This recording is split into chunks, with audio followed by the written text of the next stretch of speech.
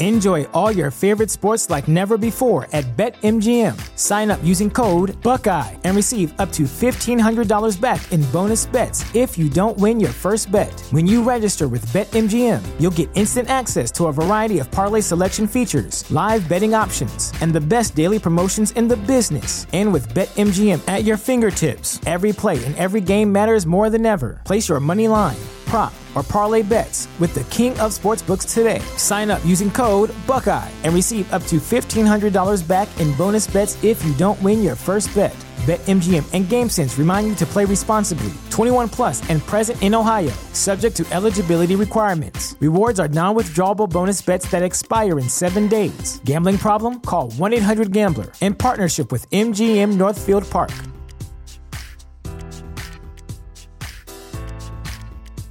At Parker, our purpose is simple. We want to make the world a better place by working more efficiently, by using more sustainable practices, by developing better technologies. We keep moving forward. With each new idea, innovation, and partnership, we're one step closer to fulfilling our purpose every single day. To find out more, visit parker.com/purpose. Parker, engineering your success. This program is a proud member of Univoice.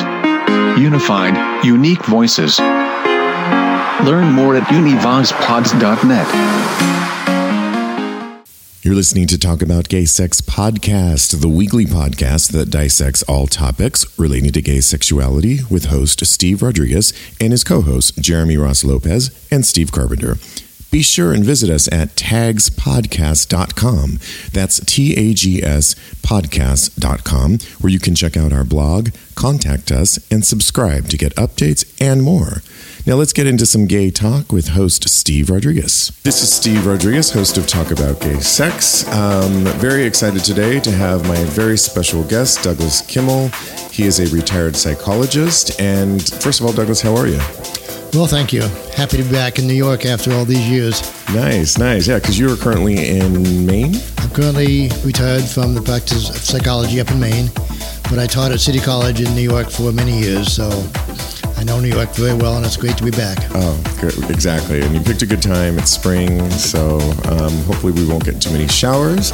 But I want to get into it with you because today we are talking about your work is really with aging within the LGBT world, isn't it? Especially with older gay men. Older gay men. That was my initial research and has really been my specialty. Great. And you also were one of the founding members of SAGE, which I was happy to learn about, which, for those that don't know, SAGE is the country's largest and oldest organization dedicated to improving the lives of LGBT older adults. And it was founded in 1978? It was, and this is 40th anniversary. Oh, congratulations. I'm coming back into town in a couple of weeks for a board reunion, and it's going to be on the exact day that we were incorporated 40 years ago in New York State. Wow. What was the first impetus in 1978 that you, because you were obviously a lot younger, and what was it? Did it have to do with your studies, or was it more, what was it that you wanted to start SAGE? Well, it's got a bit of a story. I was teaching a course on the psychology of aging at City College, and naturally was interested in the field. I've been gay longer than it's been popular. And so we were involved in some of the early marches and some of the early activities around LGBT acceptance and civil rights. And it dawned on me that one of the big clubs that was being used to beat us over the head was the idea that it may be fine if you're gay when you're young, but wait until you're old and lonely and depressed. Was this, you're not talking Stonewall, are you? Well, this was right after Stonewall. Okay. This was, I got my PhD in 1970 from the University of Chicago when homosexuality was still a mental illness. It was still illegal in every state except Illinois, and it was clearly a sin in every church.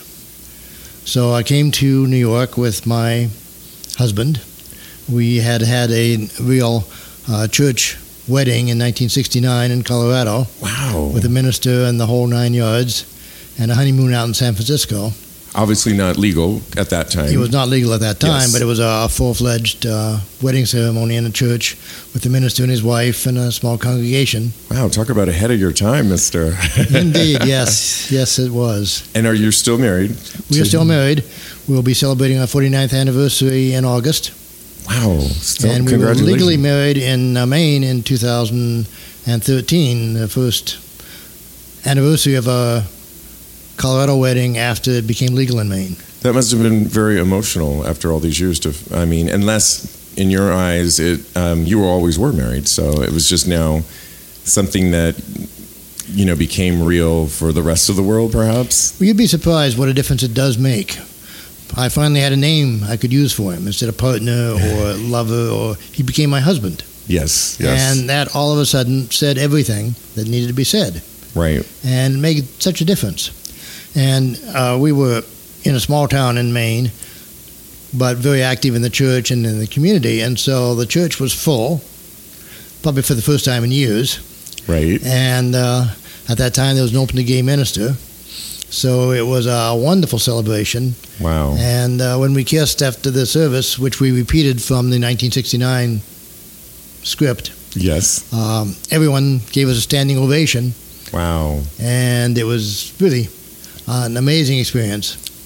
That's so interesting. I mean, that's amazing. Congratulations. Thank you. It really is a year of milestones. We were talking offline before we started the show about a play I just saw that's here in town, 217 Boxes of Dr. Henry Anonymous. And it's really the story of Dr. John Fryer, who in 1972 was responsible for the removal of homosexuality off of what list? What is it? Was it on the The American Psychiatric Association had a kind of a dictionary of mental illnesses, and called the Diagnostic and Statistical Manual.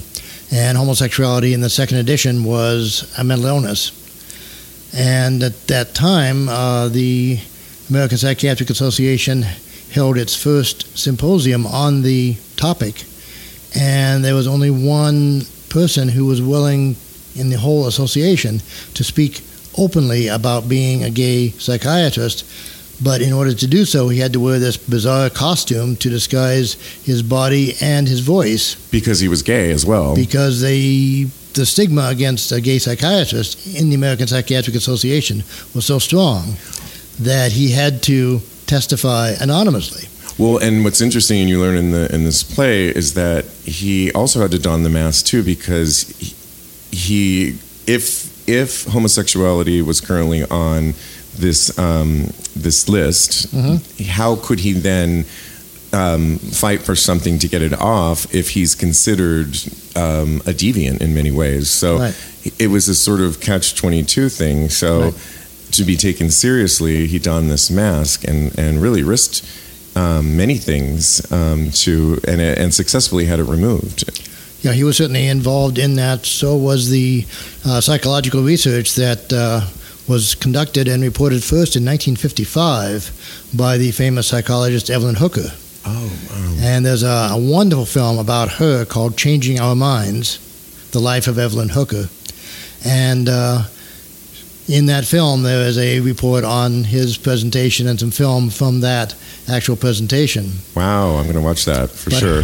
But her research showed that back in 1955, when she did a study comparing normal homosexual men who were involved in the Mattachine Society and other groups out in Los Angeles with heterosexual men, the experts on the tests being used at that time could not differentiate one group from the other. And so that was the empirical basis on which the American Psychiatric Association based a lot of to make their decision. Okay. And that was actually a vote of the board of directors that they didn't have enough compelling research to keep it on there anymore. Correct. Yes. The board of directors voted that way. Right. And a number of members however objected. they felt, whether they felt, for or against it, there just wasn't enough research to back it up, to keep it on there. Exactly. That was the reason that it was finally removed. Wow. And Charles Silverstein, who is a psychologist who practiced for many years in New York City and founded the Institute for Human Identity, he was one of the people for psychology who was on the panel that was presenting the evidence to the board of the American Psychiatric Association. Wow. So he is kind of our hero in psychology for presenting the research of Evelyn Hooker to that board. But the board was willing to vote in favor of that based on the empirical evidence. Exactly. And there were a number of psychiatrists in the field, like Charles Socarides and others, who strongly objected because they were making their career out of treating homosexuals. Oh, wow. I see. And so they forced an actual vote of the membership on whether or not to accept the board of directors' decision. And the membership vote was in favor of removing it, but by a small number. Yeah, because somehow their business was now being threatened. Yeah. And the whole ideology of, of course, normal homosexuality not existing, because the only homosexuals they knew were people who were in misery, very depressed, or in mental hospitals. Suicidal, I'm sure. Suicidal. Yes. And so they had that very skewed view of homosexuals. So when Evelyn Hooker wanted, back in the 1950s, to do a study of normal homosexual men, the National Institute of Mental Health flew out a team to see who this kook was that thought there was such a thing as a normal homosexual man. Right. Although we know normal is all relative, but yes. Well, but I know what you mean, yes. She meant not institutionalized, yes, of course. Not in treatment. Right. Functioning in the community just like anybody else. Right. Well, 2 opportunities to learn about this. You can see the play 217 Boxes of Dr. Henry Anonymous here in New York this week. And what's the movie that you were talking about again? Changing Our Minds, The Life of Evelyn Hooker. Great. And I'll put links up for that. A little bit more about SAGE. How have you seen it evolve? Because certainly when you started in 1978, obviously you're a prime example of, although ahead of your time, you got married when we didn't even have marriage, but certainly some people, just because life and culture has changed and viewpoints, how has SAGE, grown and evolved since it started in 1978? Well, as I said a few minutes ago, my impetus for doing this was the stigma that was placed on older gay people, particularly older gay men. And that hasn't changed a whole lot, maybe, in some ways. And it hasn't changed a whole lot. But I decided that the best thing I could do was to use my research skills to interview a group of older gay men, and, like Evelyn Hooker, to show that these men were functioning just as well as anybody else at that age. Yes. And this then became an important study. I reported not only in academic journals, but also in the Christopher Street magazine, so that ordinary folks in the community could know about it.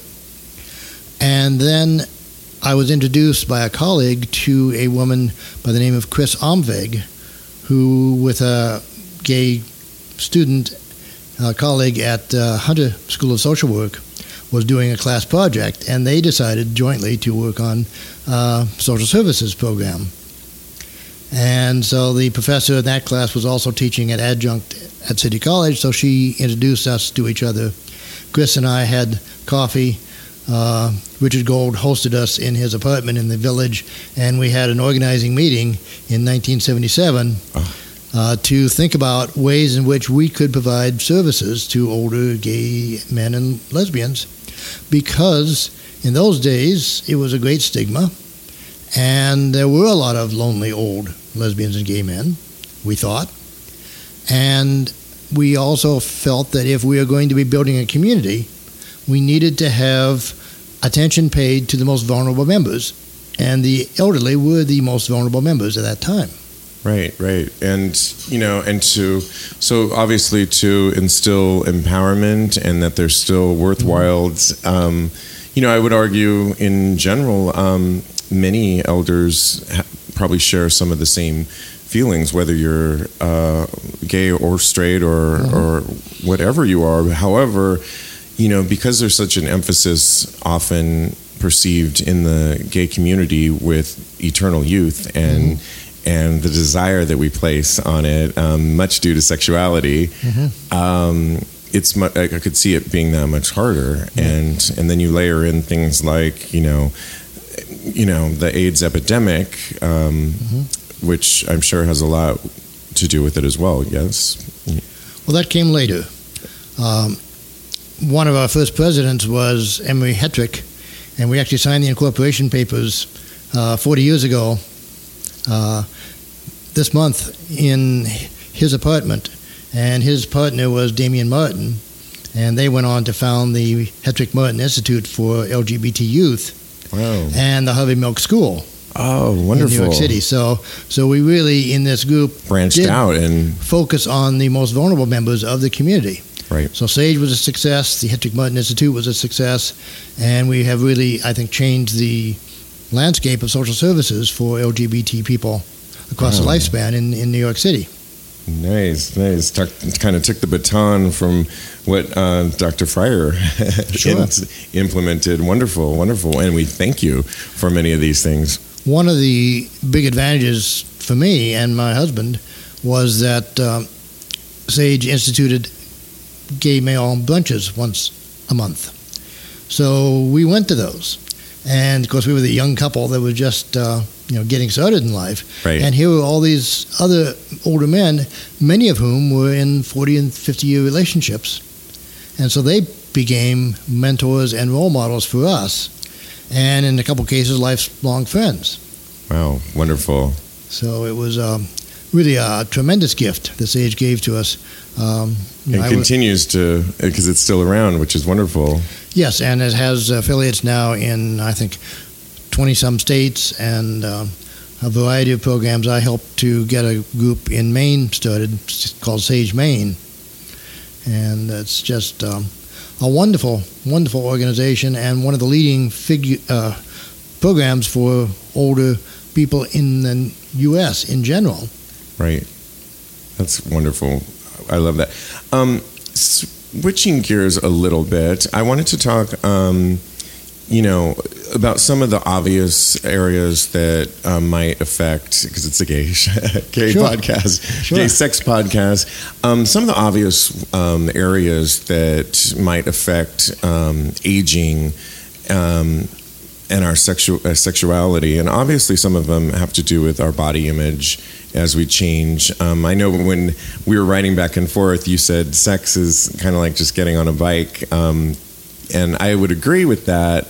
But we have a sponsor who's worked with us on the show. Mm-hmm. They're called Rev, and they administer Trimix, and Trimix helps men with sexual, basically impotence and making sure that they can get hard again. Right. And in talking with Rev and why they started it, and through their own, actual, administration of this and research, they've had emotional men just share that they thought they were never going to have sex again, they weren't going to get hard again, and they kind of just were convinced of writing themselves off from that portion, although some of them would still attend weekends. There's MAL, Mid-Atlantic Leather.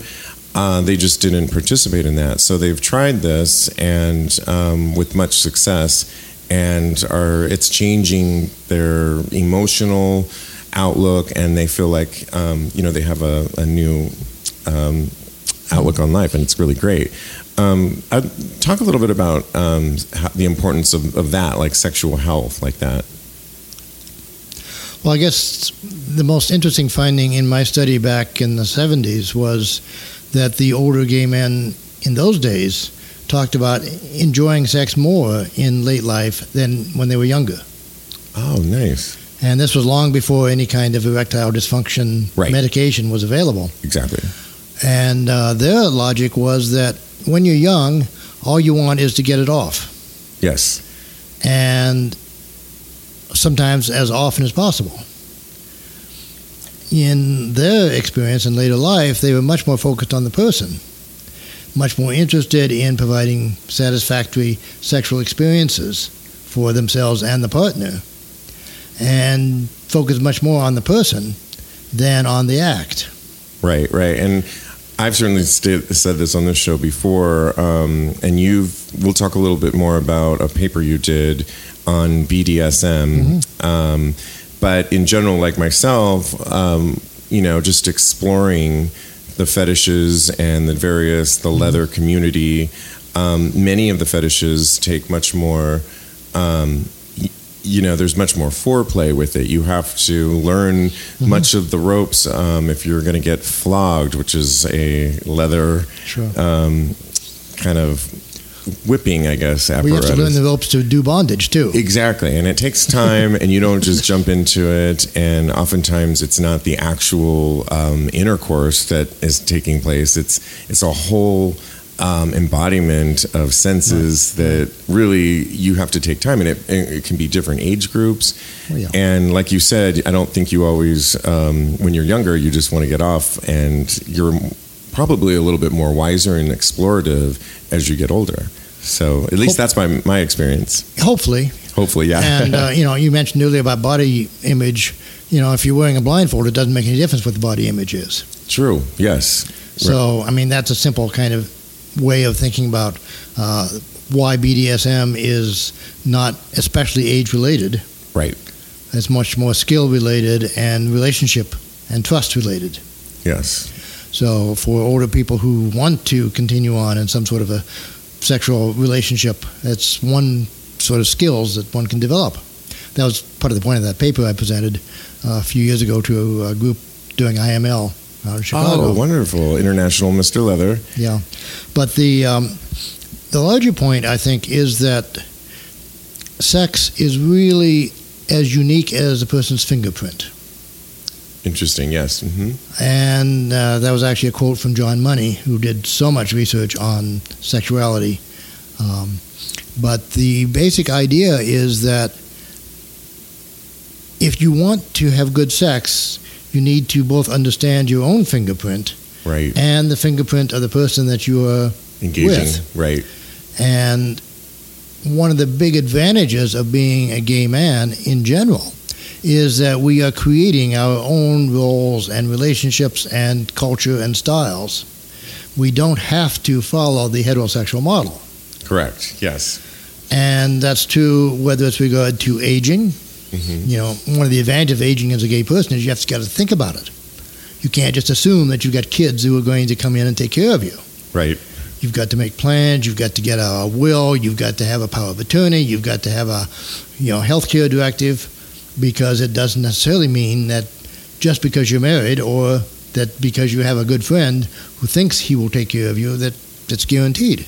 Correct. We create our own family of choice. Absolutely. In our own communities.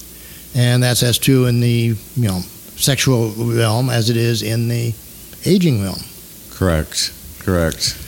The other thing is that much of the heterosexual world is focused on having a hard cock. Yes. For men. And that's why these enhancements are very popular, because to the extent that we have internalized the heterosexual model of what sex is, then that's important. Right. And we can talk more about how people develop their sexual attitudes and so forth. But there certainly is a group of people for whom sex is fucking. Right. Exactly. And fucking requires a hard cock. Right. And if you're going to have a hard cock, you need to keep using it. You need to be healthy. Your blood pressure needs to be under control so that erectile dysfunction is one indicator of some circulatory problems. Right. And these medications that can be used often have warnings about other circulatory problems. Sure, yeah.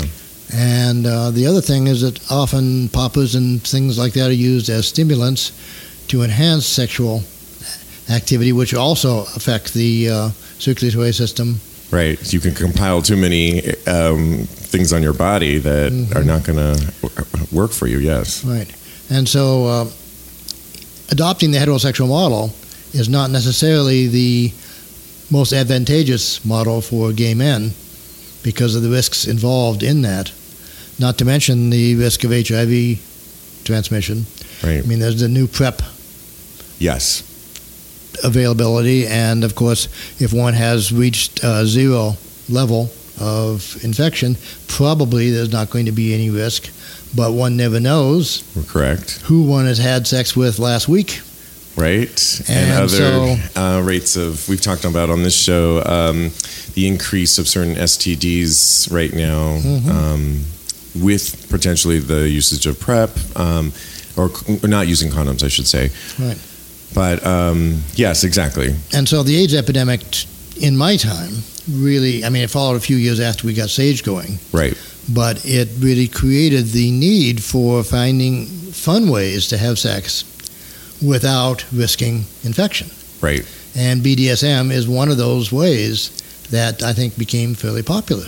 Yes, exactly. And it's funny because it was also, in some ways, looked maybe as the cause, for people getting HIV back in the 70s. I think there was, we did another show, or there's a documentary that is about the Folsom Street Fair, and they, in this film, they talk about the divide of certain gays in San Francisco that were sort of the Harvey Milk team, and then when the AIDS epidemic came out, there was this need for funding for people that were getting sick. And the one group that wasn't getting much funding, that needed more help, was the kind of leather community. And it was really the lesbians that kind of stepped up to the plate to help, because many of the gays at that time were saying, well, it's because you in the leather community are, going to these leather bars and having sex, although I don't think that was true. So it was an interesting divide at that time. Leather bars was probably very broadly defined. Yes. It probably included places like, what was the famous one in New York? Mineshaft. Yes, right. Sex clubs. Like Mineshaft, yeah, which right. is really much more of a sex club than a BDSM club. Right, true. Yeah, exactly. And, of course, bathhouses were the main way in which it was being transmitted. Right. Because people didn't know. And right. Due to lack of education. And again, a lot of people kind of adopted that heterosexual model that one should be monogamous with one's partner, except in certain limited ways, or go out and cheat. And so, kind of that model, again, brought some limitations to how much one could play in one's own relationship to keep it interesting after the first 2 or 3 years. Right. Not to put you on the spot, but you have been married since, how long have you told us now you're going to celebrate? 49 years in August. Wow. And have you personally seen your own sexuality with your husband change throughout the years? I mean, you have to have. Oh, of course, obviously. I mean, one of the things that I think people need to think about as they get older is to think about their life in terms of chapters. Very good. Yes. And we are writing our own chapters. Right. As we are getting older. Right. We're our own editors, and yes. And so what was, the way we thought and behaved and responded when we were in our 20s or 30s is not necessarily of much relevance to the ways you think and respond when you're in your 40s or 60s or 70s. But then, of course, that's just your book. But then if you're married, you have your partner's book, too. And those two books have to... You're probably writing a book together, but also would you argue that you each have your own books and you need to check in and read each other's books throughout the years? It would be nice if one could. Yes. I don't think that happens very often, but it's very important to be able to communicate and think about these issues. And I think certainly we've been in therapy a couple times with some outstanding therapists who put their finger on what the communication problem was, or the issue was, or the self-esteem issue was, and got things straightened around. Right.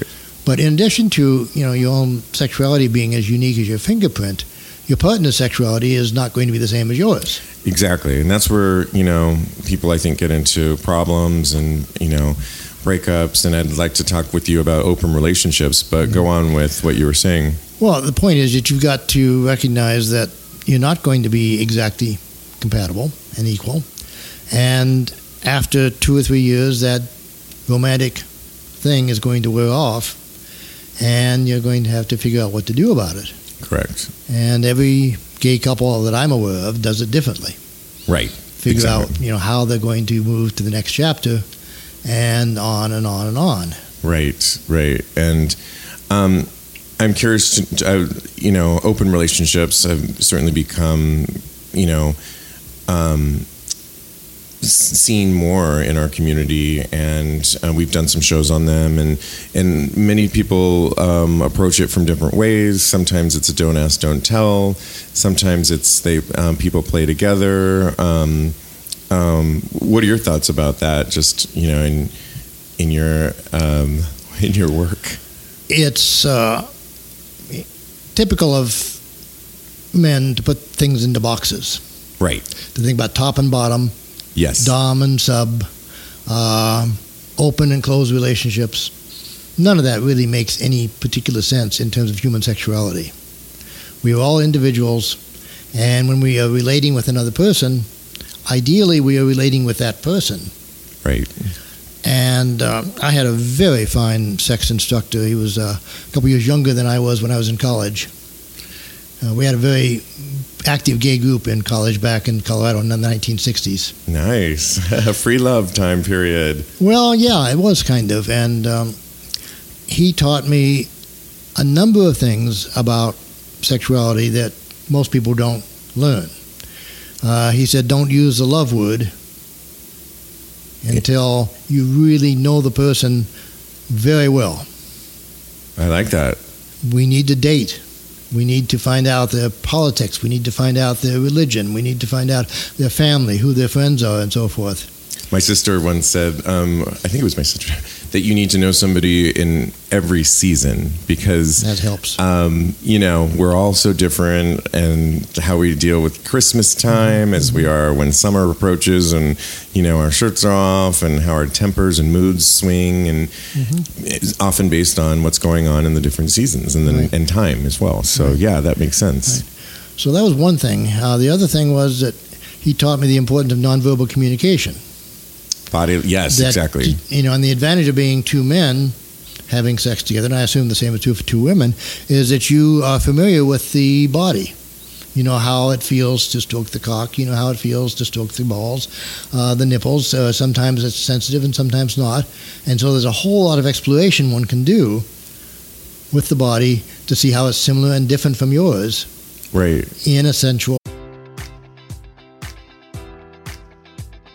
Enjoy all your favorite sports like never before at BetMGM. Sign up using code Buckeye and receive up to $1,500 back in bonus bets if you don't win your first bet. When you register with BetMGM, you'll get instant access to a variety of parlay selection features, live betting options, and the best daily promotions in the business. And with BetMGM at your fingertips, every play and every game matters more than ever. Place your money line, prop, or parlay bets with the king of sportsbooks today. Sign up using code Buckeye and receive up to $1,500 back in bonus bets if you don't win your first bet. BetMGM and GameSense remind you to play responsibly. 21 plus and present in Ohio, subject to eligibility requirements. Rewards are non-withdrawable bonus bets that expire in 7 days. Gambling problem? Call 1-800-GAMBLER in partnership with MGM Northfield Park.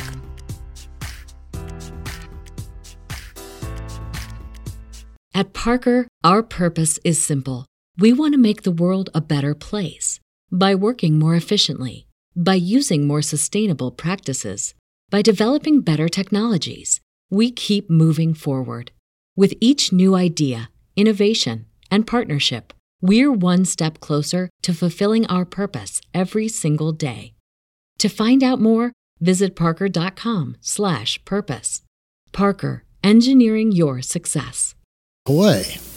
And that can change too. Like you can, like my nipples have all become sensitive as I've gotten older, which they never were before. So, he also taught me that, don't do anal sex until you are really ready to allow someone in to your body. Right. Not sure that's going to be one people are practicing today. I mean, but it was a good bit of information. Yes. Keep it superficial until you're ready to open yourself up. Right. To another person. Exactly. Emotionally, psychologically, right, as well as physically. That it really was a symbolic kind of act. How would he feel about, for example, we've talked about it. I was talking with another special guest, Kevin Thomas, a couple weeks ago, and we were talking about how gays often do approach men different from our heterosexual counterparts. In other words, we'll meet somebody off of an app or in the bar and have sex with them, and maybe in pillow talk moments decide, oh, they're kind of interesting, and then realize either it was just that, or I kind of want to get to know this person, and then go backwards and start the dating process. How would your professor at the time felt about this sort of the way we approach it, sex first before dating? Well, he was a professor only in quotes because he was 2 years younger. And, right. Another undergraduate. Got it. Who was very, very wise. And he and his partner have been together longer than my partner and I have, my husband and I. And they're still living in New York. Wonderful. So that's great. I'll be having dinner with him tomorrow night. Excellent. So, but the point here was that, you're going to meet lots of interesting people. And how do you then move on from that? And when I was an undergraduate, the idea was that you weren't supposed to have sex with your friends. Right. And I always thought, and he was my best friend, that's crazy. If you can't have sex with your friends, right, who are you going to have sex with? People you don't like? Right. People you don't know? People you don't trust? Yeah. So, it turned out for a long time that I did not have any friends that I had not had sex with. Wow, yes. Because I wanted that intimacy. I wanted that ability to be open and trusted and, clear with them that we were both, gay men together. Right. And we were communicating at those levels. And so, another one that became a very good friend became one of the first openly gay doctor in San Francisco. Oh, wow. And I'm going to go out and visit him in August when we're having conference out there. All your old friends that I'm assuming you had sex with at one point, yes? Yeah, and everyone had their own story. He had a terrible struggle with it because he had the idea that gay men were all perverted homophobes that, hang out in bars and attacked, innocent young men. Wow, yeah. So it took him a long time to walk into a gay bar. Yeah. And, sometimes, we would have, good friendly sex, and he would run out to the toilet and vomit because he was so upset by it. Wow. Yeah. And so it was a very dramatic kind of struggle, but we were friends. We knew each other. We supported each other. And we had sex together. Right. And so, I was really blessed in learning that sexuality is a normal human way of relating to people you like. Right, exactly. And that's very different from the way a lot of people have learned about their sexuality. Because in my practice, one of the things that I came to see often was that there's a sort of psychological principle called imprinting. That we get imprinted to the kind of sex we had the first time we had it. And that sort of becomes our blueprint? That becomes, what... Or basis, maybe. What you think of when you think of sex. Wow. So hopefully it was a good blueprint. Well, for me it was. Okay, good. Yes, but, me too, actually. For so many people, right. It was, a fearful encounter, maybe in a taken public advantage toilet, of, or being, taken advantage raped, of. But more likely, seeking it out in a public toilet or something in a fearful environment. Right. In those days, I'm talking now about people in my cohort who are now old. Mm-hmm. That's how we met. We tapped our foot in the bathroom to see if anybody was interested and then passed them a note under the petition. Right. And interestingly enough, that's kind of come around back again. One would argue it's always been around, but there's all these, if you go on many of the Tumblr sites and there's public sex and there's people filming themselves meeting guys in sort of the bathroom situations, much like then. How do you make sense of that for something that it was the only way you knew, and now that's sort of like I don't know, a fetish again, or yeah, it becomes a kind of that's what sex is. It's anonymous. Right. It's impersonal. Right. It's fearful. It's dangerous, and it's very hard to form a relationship with that kind of imprinting. True. But if it's just for sex, it was all you knew to find. I'm not sure back then that you were even looking for relationships either. It was really just for a sexual outlet. And now... Yeah. Well, I was looking for friends. Okay, got it. I was really looking for friends. Right. We had cruisy tea rooms at the university, and that's where I'd go. And, that's where I met this friend who taught me so much. Wow. So, but the other thing is that, if you then get into a committed relationship with that sort of imprinting, then if you open the relationship up, the person is likely to go to settings like the ones that he thinks of as being exciting. Right, exactly. Those initial kinds of things. And so, as one gets older, it's fairly important to start rewriting those chapters and examining that imprinting to see if that really is the way you want to have sex. Right. At least have an awareness of your own blueprint, so that if you are aware of it and you still want to explore that avenue, well, then that's your choice. And of course, you can do what you want. Right. But if you are particularly, like you're saying, in a relationship and you're going back to that and not maybe informing your partner that you are going back to that, that could then potentially create some issues. Or, you wind up with sort of two unsatisfactory sorts of sex. The partner is no longer satisfactory because it's gotten stale, and so you're running off to the tea rooms or the bars or, Tumblr to find Grindr, to find anonymous sex like you had when you were 18. Right. The first time you had it, and you're locked into a kind of pattern that is inherently unsatisfactory. Right. And, the partner may be doing something equal. The partner may have, had lots of sex play as a young person with people who happen to have very large cocks. Right. So he's got this idea that that's what's involved in sex. Right, and maybe his current partner he's in love with and married, but doesn't have exactly a huge cock. Right. Yeah, so... Right. So all this has to get, kind of worked through in these chapters as each person rewrites them if they decide to stay together. Right, exactly. That's fascinating, actually. It sounds so simple, but it makes so much sense. Yeah, it's the advantage we have as gay men to write our own sexual scripts. I like that. We don't have to, fuck in the missionary position with a hard cock. Right.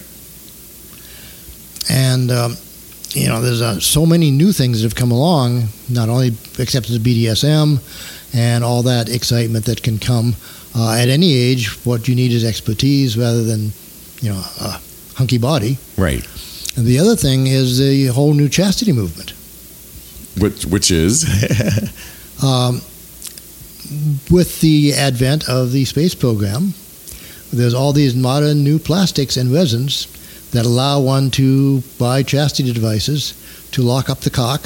Oh, yes, exactly. And to, engage in that kind of relationship play. Which is much more psychological, which is exciting for many, and I certainly think it is. There's even we were laughing at a new toy that came out where it's a butt plug that you would put into your partner, and it's controlled, and it can be vibrated, and it's controlled on an app by the dominant. Right. And I think you need to be within a certain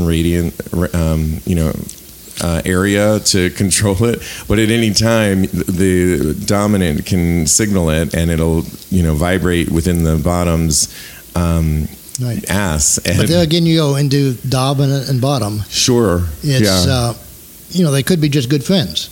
That's true. Yeah. Who have decided that this but guy. When you argue that one would, this guy really gets off on having his butt vibrate at work, and so he gives his friend the code, right? So that while he's sitting there dealing with impertinent people on a call number, he's getting vibrated, right? Are you suggesting that we should, be a little bit more open with some of our friends in our life? Indeed. I mean, what more fun can friends have than sex? Right. And, it's my favorite indoor sport.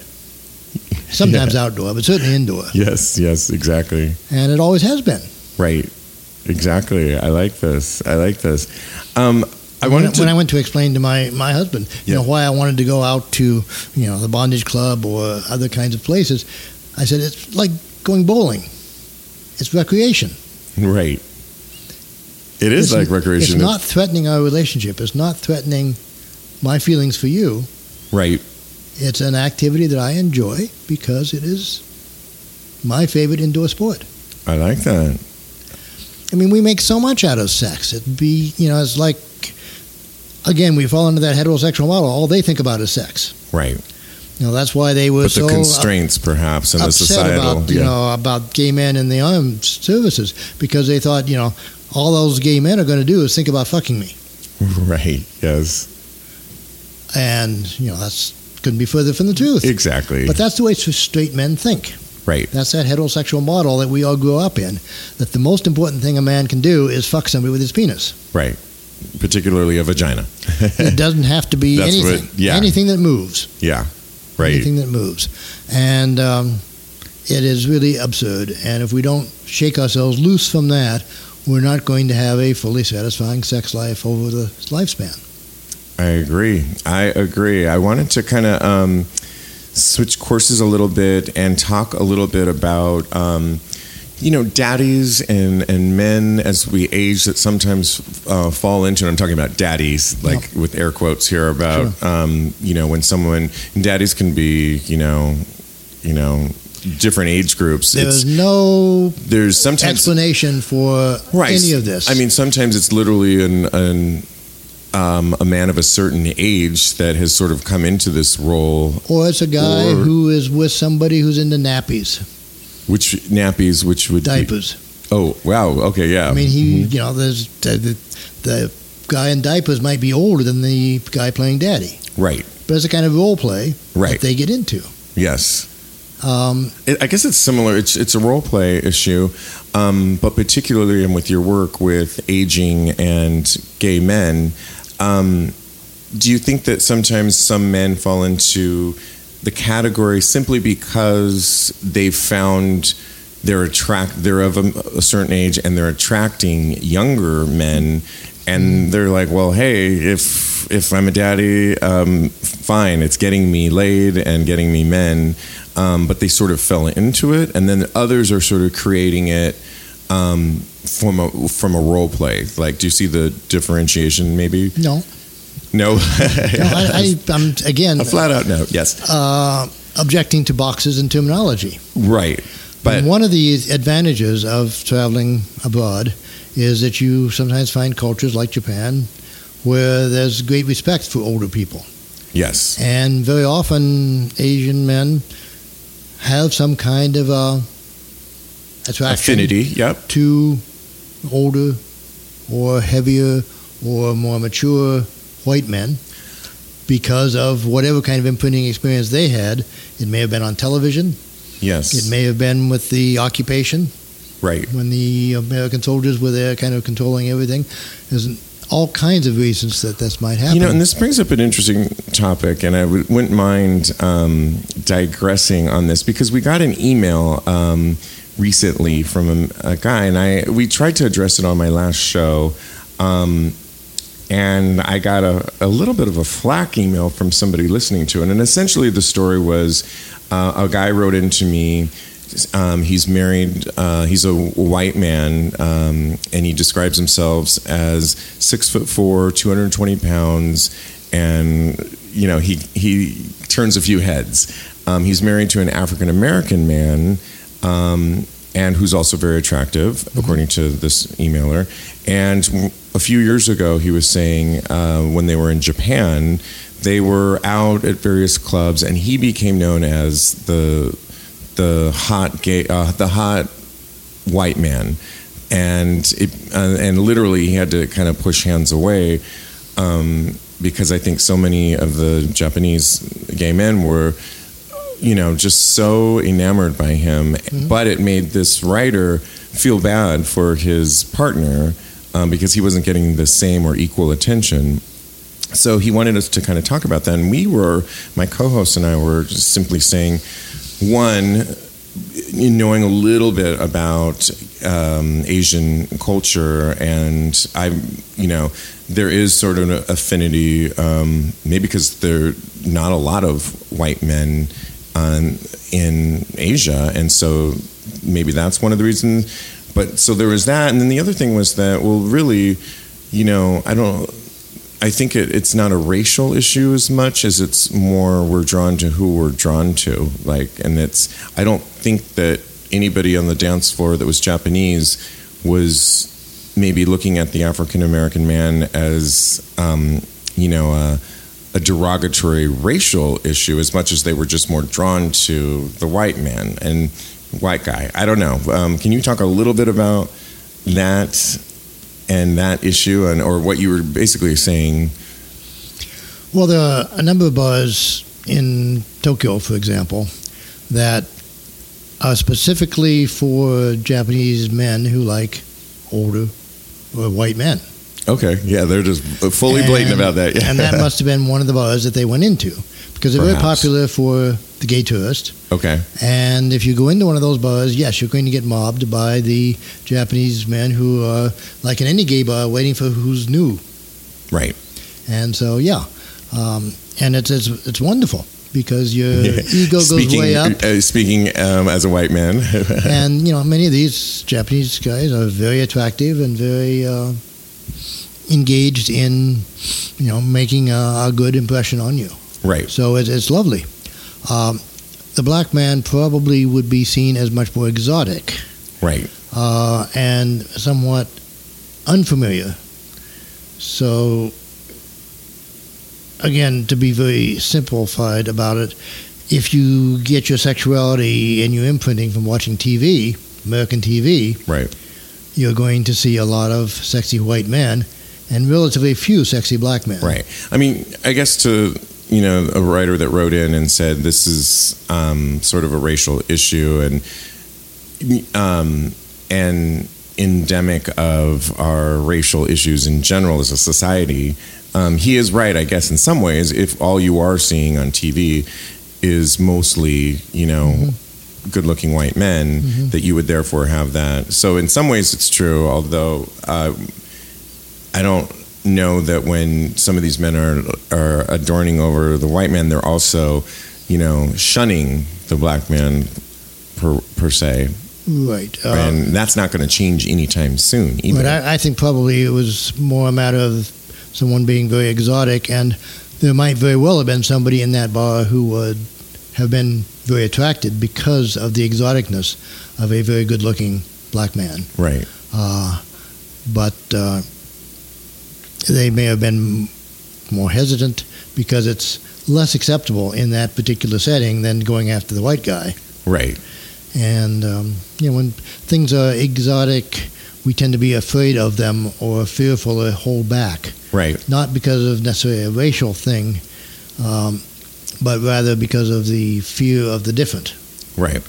And in Japan, I think the black person is much more likely to be seen as different than a racial connotation in the U.S. The fact, however, is that Japan is a very racist country with regard to Koreans and Chinese. Oh, I'm sure, yes. And we can't tell one from the other, but they sure can. Right. It happens much in the Latin community as well. Certain Latins, you'll hear things like, oh, there's some, animosity between Brazilians and Argentinians at times, and then Dominicans and Puerto Ricans. We've talked a little bit about it on this show. And so, it can happen within a particular ethnic group. But we talked also about Brian, who was a contact. Brian Davis was, shout out to Brian Davis, who introduced me to Dr. Kimmel. Yeah, he was, for a while, a very successful television model. Yes. And it was in part because of his exotic white appearance. and his long blonde hair. In Japan. And so, whatever is exotic attracts your attention. Right. But it also, if it's a little bit too exotic, it may be exoticized, attracting, a little fear of hesitation. Yes. And so you've got both dynamics working as a black and white couple going to Japan.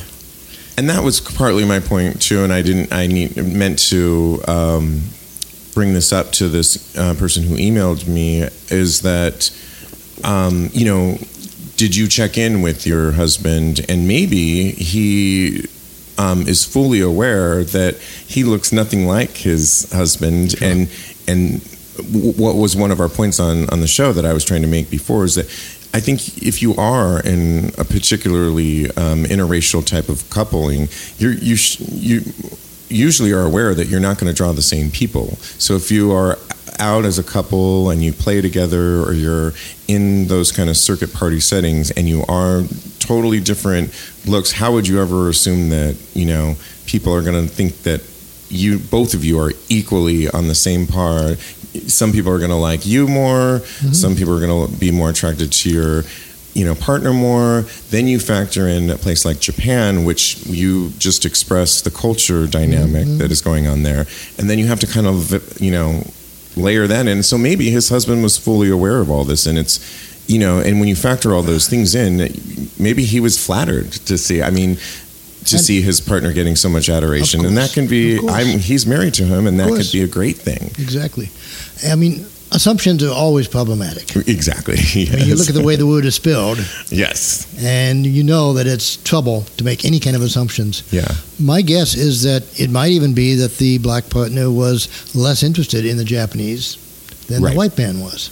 Right. Exactly. That, he may not have found them very attractive. Right. He may be much more attracted by white people.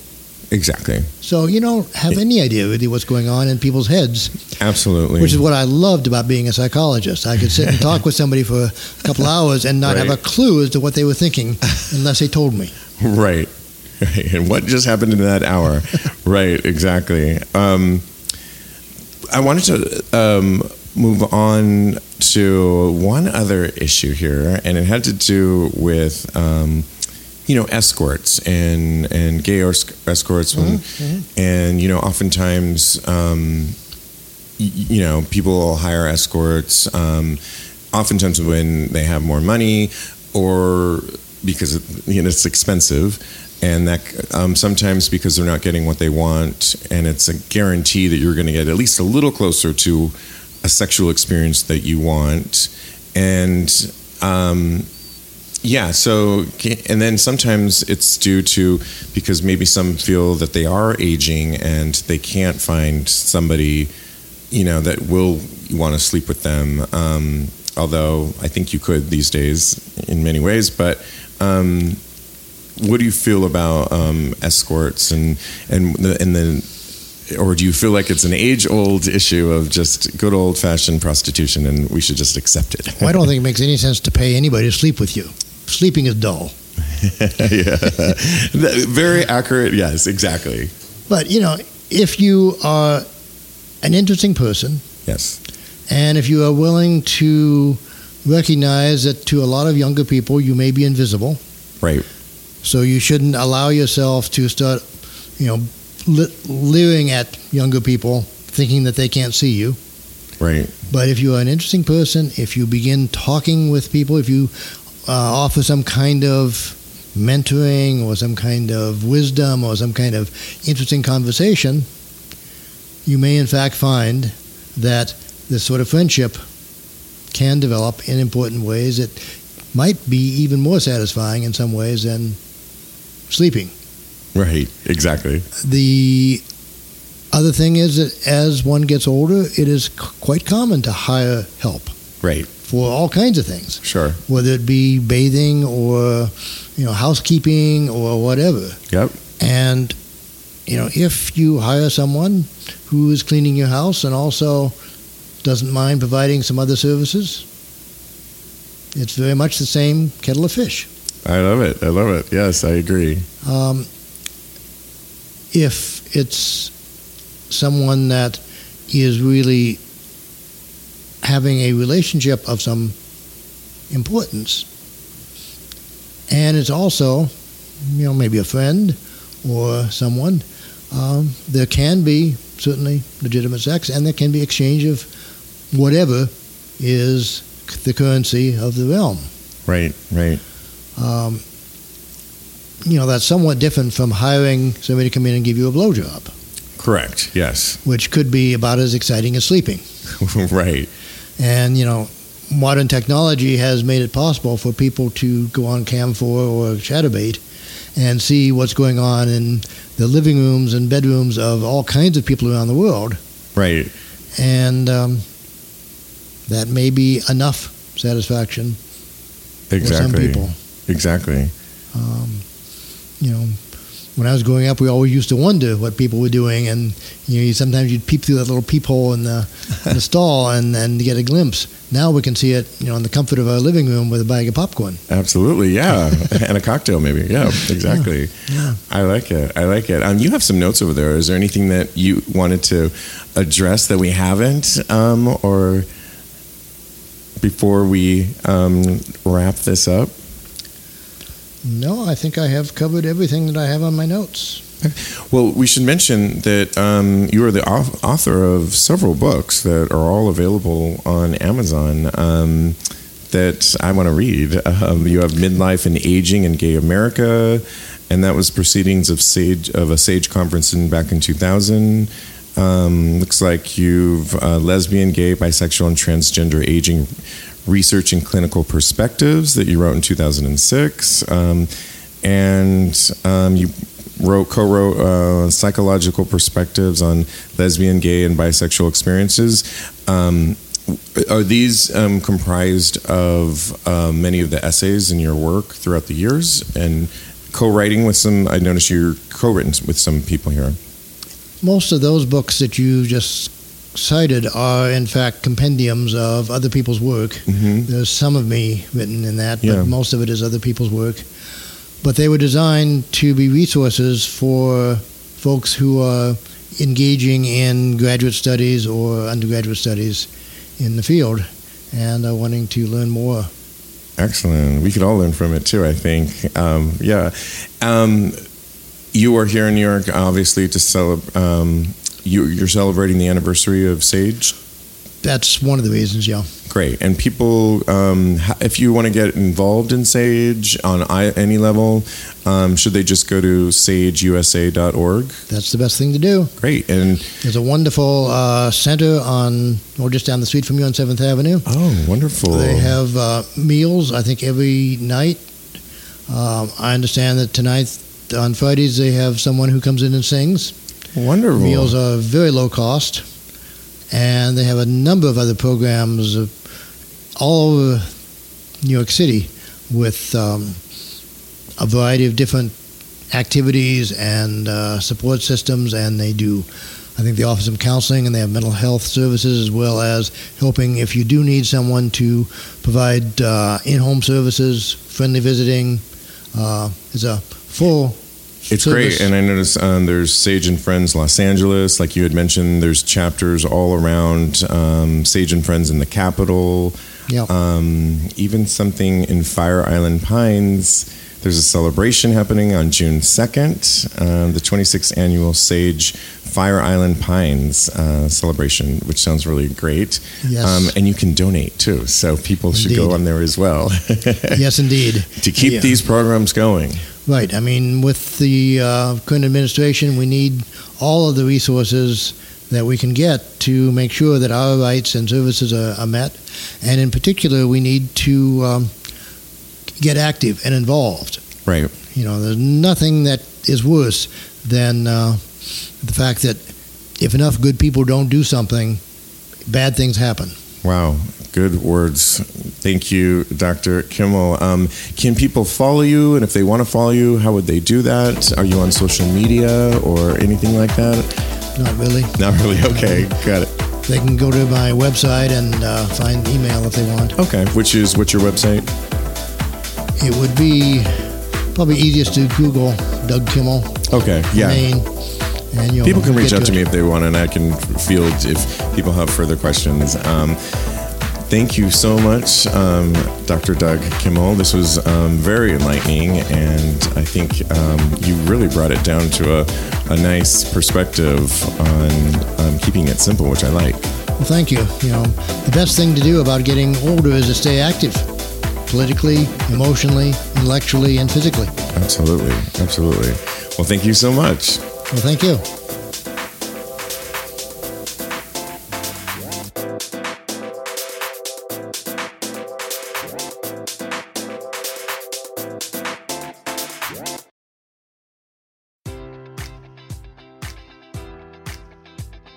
Enjoy all your favorite sports like never before at BetMGM. Sign up using code Buckeye and receive up to $1,500 back in bonus bets if you don't win your first bet. When you register with BetMGM, you'll get instant access to a variety of parlay selection features, live betting options, and the best daily promotions in the business. And with BetMGM at your fingertips, every play and every game matters more than ever. Place your money line, prop, or parlay bets with the king of sportsbooks today. Sign up using code Buckeye and receive up to $1,500 back in bonus bets if you don't win your first bet.